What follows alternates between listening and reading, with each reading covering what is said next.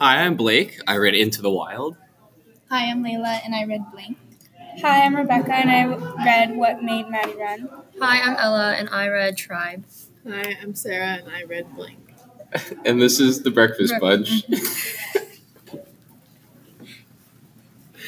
And the question... and the question of the week is going to be, how does technology and modernization influence the development of collective and individual identity? Who wants to talk first? Oh. So in the book Blink, it talked about how our subconscious judges one another without us realizing it. There's a test on how our subconscious sees if we're racist or not based on how we are introduced into society. And it's usually biased towards white people because of how we are taught and influenced, because in movies we don't see many diverse characters in it. And let's say there's an example in the book that if you watched the Olympics before, you would see African Americans in it, doing good stuff. So, and if you would take that racial test, it will make you more biased towards African American instead of white. And it just talks about how our subconsciouses do a snap judgment without us realizing it because of how we're influenced. Okay, in What Made Maddie Run, I read about how she was struggling in college still, and she was talking to her friends about it, and she was trying to cover it up. No one knew that she was having such a hard time. They just figured, she's transitioning into college. Everyone has a hard time. It's a stereotype, but in reality, she was having a much harder time than others. Many times in the book, she has posted something on social media and deleted it because she doesn't like the way she looks or in certain ways. And I figured that was really important about her character, that she was very insecure about many things. Also, I read about she made the decision that she wanted to go home and try to go look for a different college because she hates her track. She just hates it so much, and she just feels sad all the time, and she doesn't feel like she's improving or she's doing anything right. It's not her place to be there. So that's what I read, and yeah. So in Tribe this week, it kind of talked about the impact of war and the impact it had on society. And it opens up with a quote, and it says, "An earthquake achieves what the law promises but does not in practice maintain, which is the equality of all men." So it just kind of talks about how in times of war, the crime rates drop because they're so focused on community and the betterment of their society and survival that they don't even focus on crime rate or committing crimes. And it says that the war helped psychiatric patients. The numbers went down in hospitals because seeing the trauma from everybody else, it inspired them to help out their community more. And they were volunteering to drive the ambulances and just get more involved in their community. And it said that the bombed communities that weren't chaotic, because the society wanted to act for the good of their community. And Fitz said that modern society disrupted social bonds. He called them a community of sufferers, there was no reassuring connection to others. But in times of chaos and catastrophe, people banded together for survival. But in modern times, it's hard for us to connect with one another because of technology and how it distracts each one of us. And then he also went in to talk about how men are impulsive and sensation-seeking, and women have moral courage. And he talks about the coal miners who are trapped, and they call it a bump. It's when the dirt kind of caves in, and a lot of miners were trapped. And different leaders rose up. Some were more emotionally stable, and others were more on the concern with just surviving.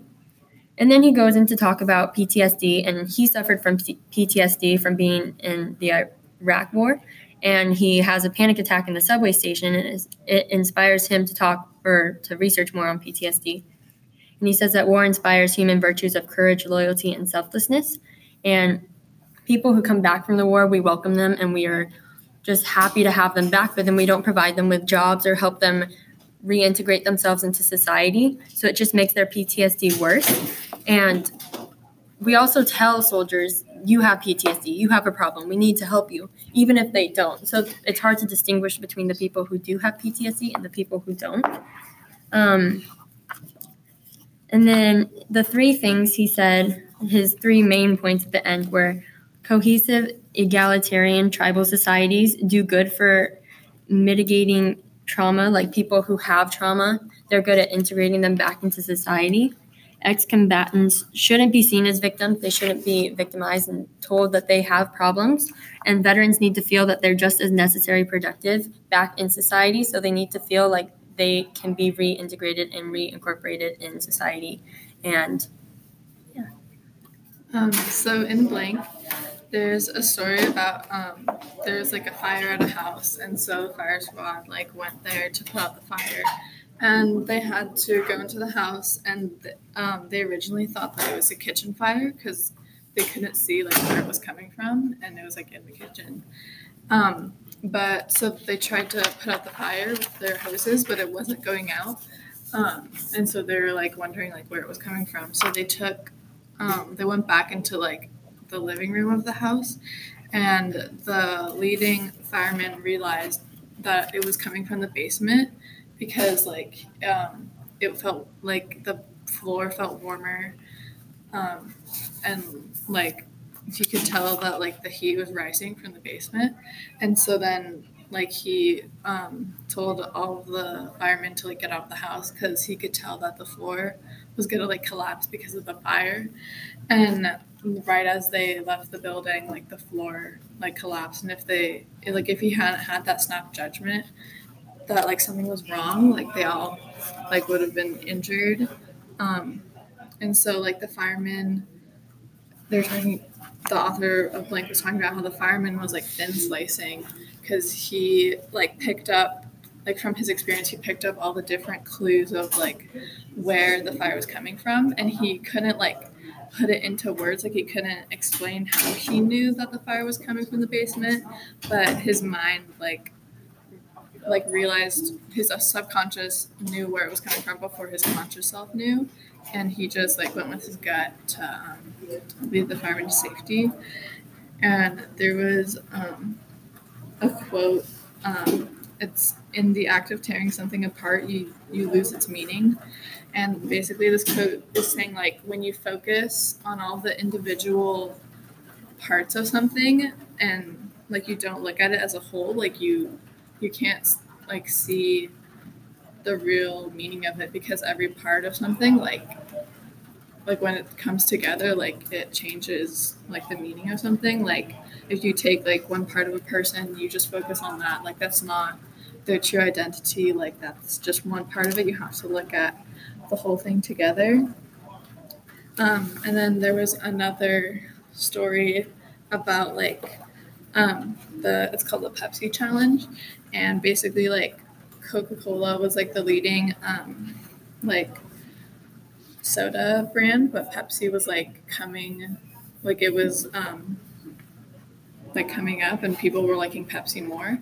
So Coca-Cola did like a taste test where they would have someone taste like Coke and someone taste Pepsi, but they couldn't tell which one was which. And like they would ask them which one they liked better, and most people said that they liked Pepsi better because it was like sweeter. But when they did different tests, it's like a stay-at-home test where they gave them like a pack of Pepsi and a pack of Coke to take home, they found that like most people liked the Coke because the Pepsi was too sweet, like they couldn't drink it over a long period of time, but the Coke was like better for like drinking a whole can rather than the Pepsi. And like it relates to like the snap judgments, how like when we just have a sip of something, like we like of Pepsi, like we think it's really sweet, so we like that one better. But like as we focus more on it, like drinking it the whole can, we realize that it's like not good for long periods of time. And another thing that they talked about was this company wanted to make like a new type of chair, and they wanted to make the most like ergonomically correct chair, And so they did all of this research and they made like this really comfortable chair. But in order for it to be really comfortable, that it had to look like really like aesthetically pleasing. And so a lot of people didn't want to buy it because they like didn't like the way it looked. But then when they had people like actually sit in it, they're like, wow, this is really comfortable.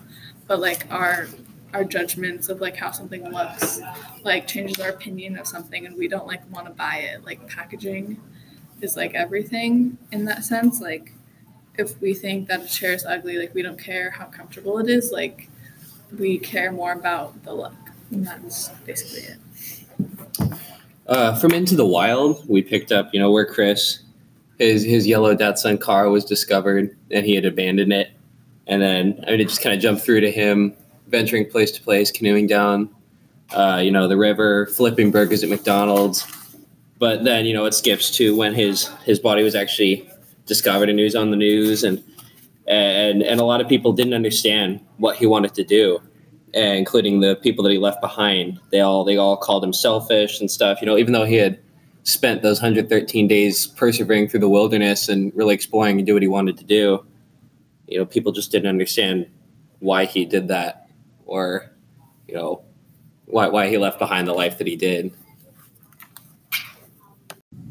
Now we're going to talk about the question of the week in relation to our resources. And just to reintroduce it, it was, how does technology and modernization influence the development of collective and individual identity? Okay, I would like to talk about a quote from my book, and it said, one study found that an average of high school student today likely deals with as much anxiety as a patient in the 1950s. So we high school students are dealing with more now than a person who had very much mental illness back then. And I thought that was kind of ironic because, like, that's just one person. And, like, today, many people have it, and we think of it as the normal, but we shouldn't treat it as the normal. We should treat it as something different and something we take care of it. And I feel like social media doesn't help that, or technology, because I feel like it just makes it worse and makes it more, I don't know, a bigger issue with it. Yeah, Tribe kind of touches on that. He talks about how PTSD is so, it's so evident in our society, and other illnesses like anxiety and depression and schizophrenia. It's so evident in society because of technology. It's causing us to think differently about ourselves and to want to change the way we look, maybe. And kids are also growing up in homes that aren't necessarily good for them, and these ideas are being planted in their brains that they're not good enough. And so when they grow up, it leads to further issues and more mental illness. So in the book Blink, it talks about how technology influences in a good and a bad way. So since there's not a lot of diversity in movies or TV shows, we are influenced in a bias that we judge people on based on our snap judgments, saying that, oh, it has to be this way, or they're lower class than us, because that's just how we're taught. It's not necessarily that we're racist or that we think a certain way. It's because we were taught like that and no one else has talked about it. And then social media adds on to that, because you always want to be like the best. That's showing like who has the better stuff in social media, even though in reality it's nothing close to that. And so it's almost like if you have a mask on during that, and like your true self is like with you with that one. And so I want to talk about the TED Talk, which is called Connected But Alone by Sherry Turkle. Mm-hmm. And basically she's talking about like how technology like affects us like individually and collectively, like as a society. And like we're so advanced now in technology. Like there's a quote that she said, it says, we are letting it take us places that we don't want to go. And it's like we celebrate like all the advancements in technology, but we don't stop to think like if they're gonna have a good effect on us or a bad effect on us, like not like everything we use technology for is necessary, and maybe it's having a bad effect, but we don't like realize it. Like we may not realize it before it's too late. And like basically she was saying how our cell phones, like they not only change what we do, but they change who we are. Like we rely on our cell phones like so much, like it doesn't allow us room to like think for ourselves. And like basically it's really important, especially like for like teens and like younger kids, like to have like face-to-face connections so that they know like how to behave and like to behave around other people and like interact with people. But when we're just on our phones all the time, we're like denying each other our full attention. Like we don't want to pay attention to everything. We're just on our phones, like whatever is going on. Like Yeah. we're not present in our place. Like we want to be somewhere else.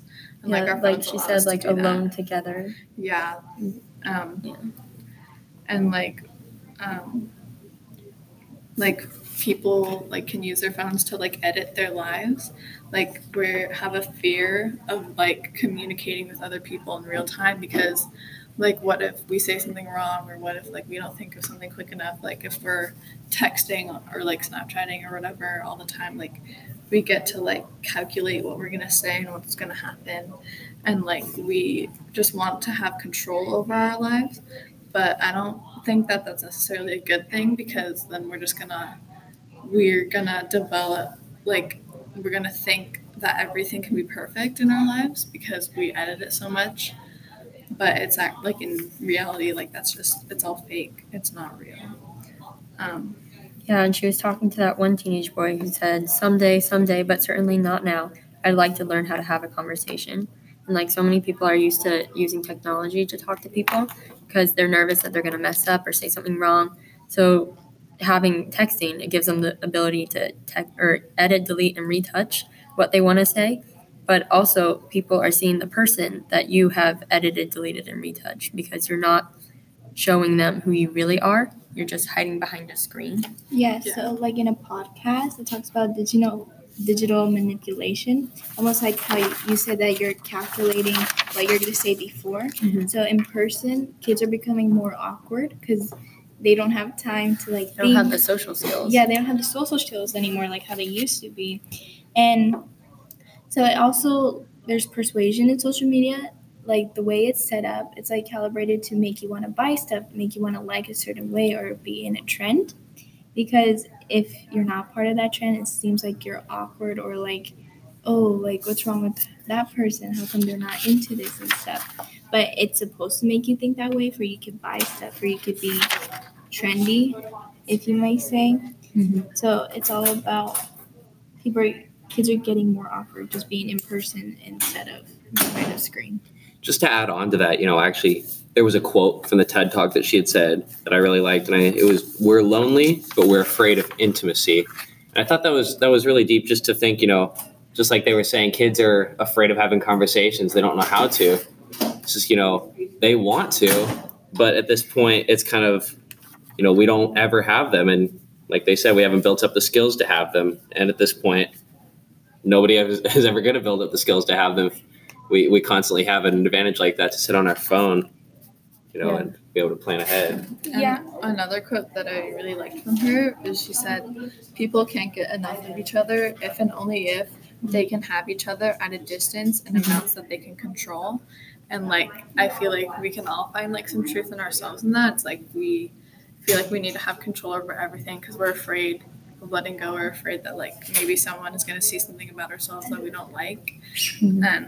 But like we should be learning to live with ourselves instead of like trying to like cover everything up and hiding and like creating a false identity. Yeah, and like in the article, The Ruthless Elimination of Hurry, it says, James Williams called the tech industry the largest, most standardized, and most centralized form of attentional control in human history. So the way they advertise is they're trying to get you to think, oh, if I get this, I'll be cool.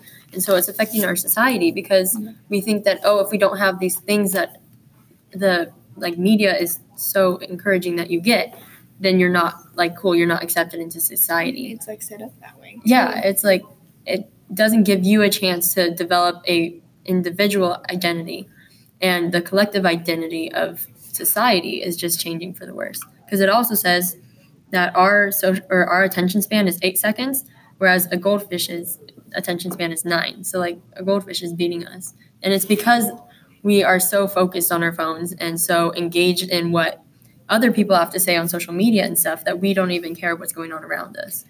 Yeah, I feel like social media and like technology should bring us together, but it's just making us more separate and more There's more alone. judgment. Yeah, we more think, isolated. We think that everything is like perfect because that's what people show us like online. So then we feel like we're not good enough, but it's just like far from the truth. Yeah, that's not the truth. Well, do you guys think that, like in the explained or alter ego video, do you think manipulating what our babies may look like, or just like genetically modifying things, is that a good idea? No, it's almost like Jurassic Yeah. World. Like there's like 4 or 5 movies about how that's gonna turn out bad in the end, and I think that is like true. Like it should be a course of nature, not like even science. if it does become something that we can do, like it would only be available to like the rich, and like I don't see how that's like fair, because basically all the rich people would have the best qualities. Like they would be the most intelligent, the most athletic. They wouldn't have like the diseases because they'd be able to get rid of all that stuff. And that's like just it's creating more of a divide between the rich and the poor. Yeah, I understand that you would want to maybe take out hereditary like diseases and stuff, but then that could also lead to other diseases or other problems or defects that the baby might have. How do we know what the effects? Yeah, like you don't know what could, like in Jurassic World, they thought that they were doing something good, and then all of a sudden, like the animals turned on them and they couldn't control them. No, I was just gonna say, we're not trying to lead to a homogenous society where everybody's the same either. You just want to like push uniqueness. Yeah, exactly. We're not trying to like the movie Gattaca. Did you guys? I don't know. And that where everybody was trying to be perfect, and the people that weren't perfect, or I guess in this case, the ones who aren't rich, who can't afford that, they were shunned and they had to work, the crappy jobs. And I don't know, it would just develop such a big rift in society that really isn't desirable. It's almost like if we would go backwards in time to where there is a division between rich and poor instead of like a middle class. Yeah. Things like that. And like I guess with the genetically like modifying, like it's kind of giving us like a way to like in a sense like play God, like decide whether we have a boy or a girl, and like that's like kind of like in like it goes against nature. That's just not what life is about. Yeah. And the child might not be happy with the traits that you've given them. Yeah. So like even though Exactly. you might think they're perfect, they might not. Nobody's like perfect. And then Like they're gonna develop their own skills and personality themselves. yeah, Like, we're talking about identity. I mean, you're creating their identity. You're It's not what it's basically about. deciding the life for your child for them, and you're not letting them develop by themselves and like deciding what they want to look like. And when they go off to college, they won't be able to do anything for themselves because you've been like controlling their life basically. Yeah, and then at that point, how would they feel? It's hard to gain a new perspective considering everybody would be the same as you. Well, it's like the Nazis. Yeah, They wanted Aryan blonde, race. Yeah, everyone thinks that like Blonde, if I blue-eyed change my men. baby's hair color, then they'll be perfect. But it's just not. There is no True. perfect. It's just Yeah. a The constant. one thing that makes all of us different from each other is like our DNA. And if we make all of our DNA the same, like what's the point Exactly. of having individual identities? Yeah, and then like it's also scary because you don't know who could get a hold of this technology, and like somebody like the Nazis could come back up and like create this race that could ultimately take over the world. Yeah. And like the most athletic and there's always crazy. like an evil side to technology. Yeah.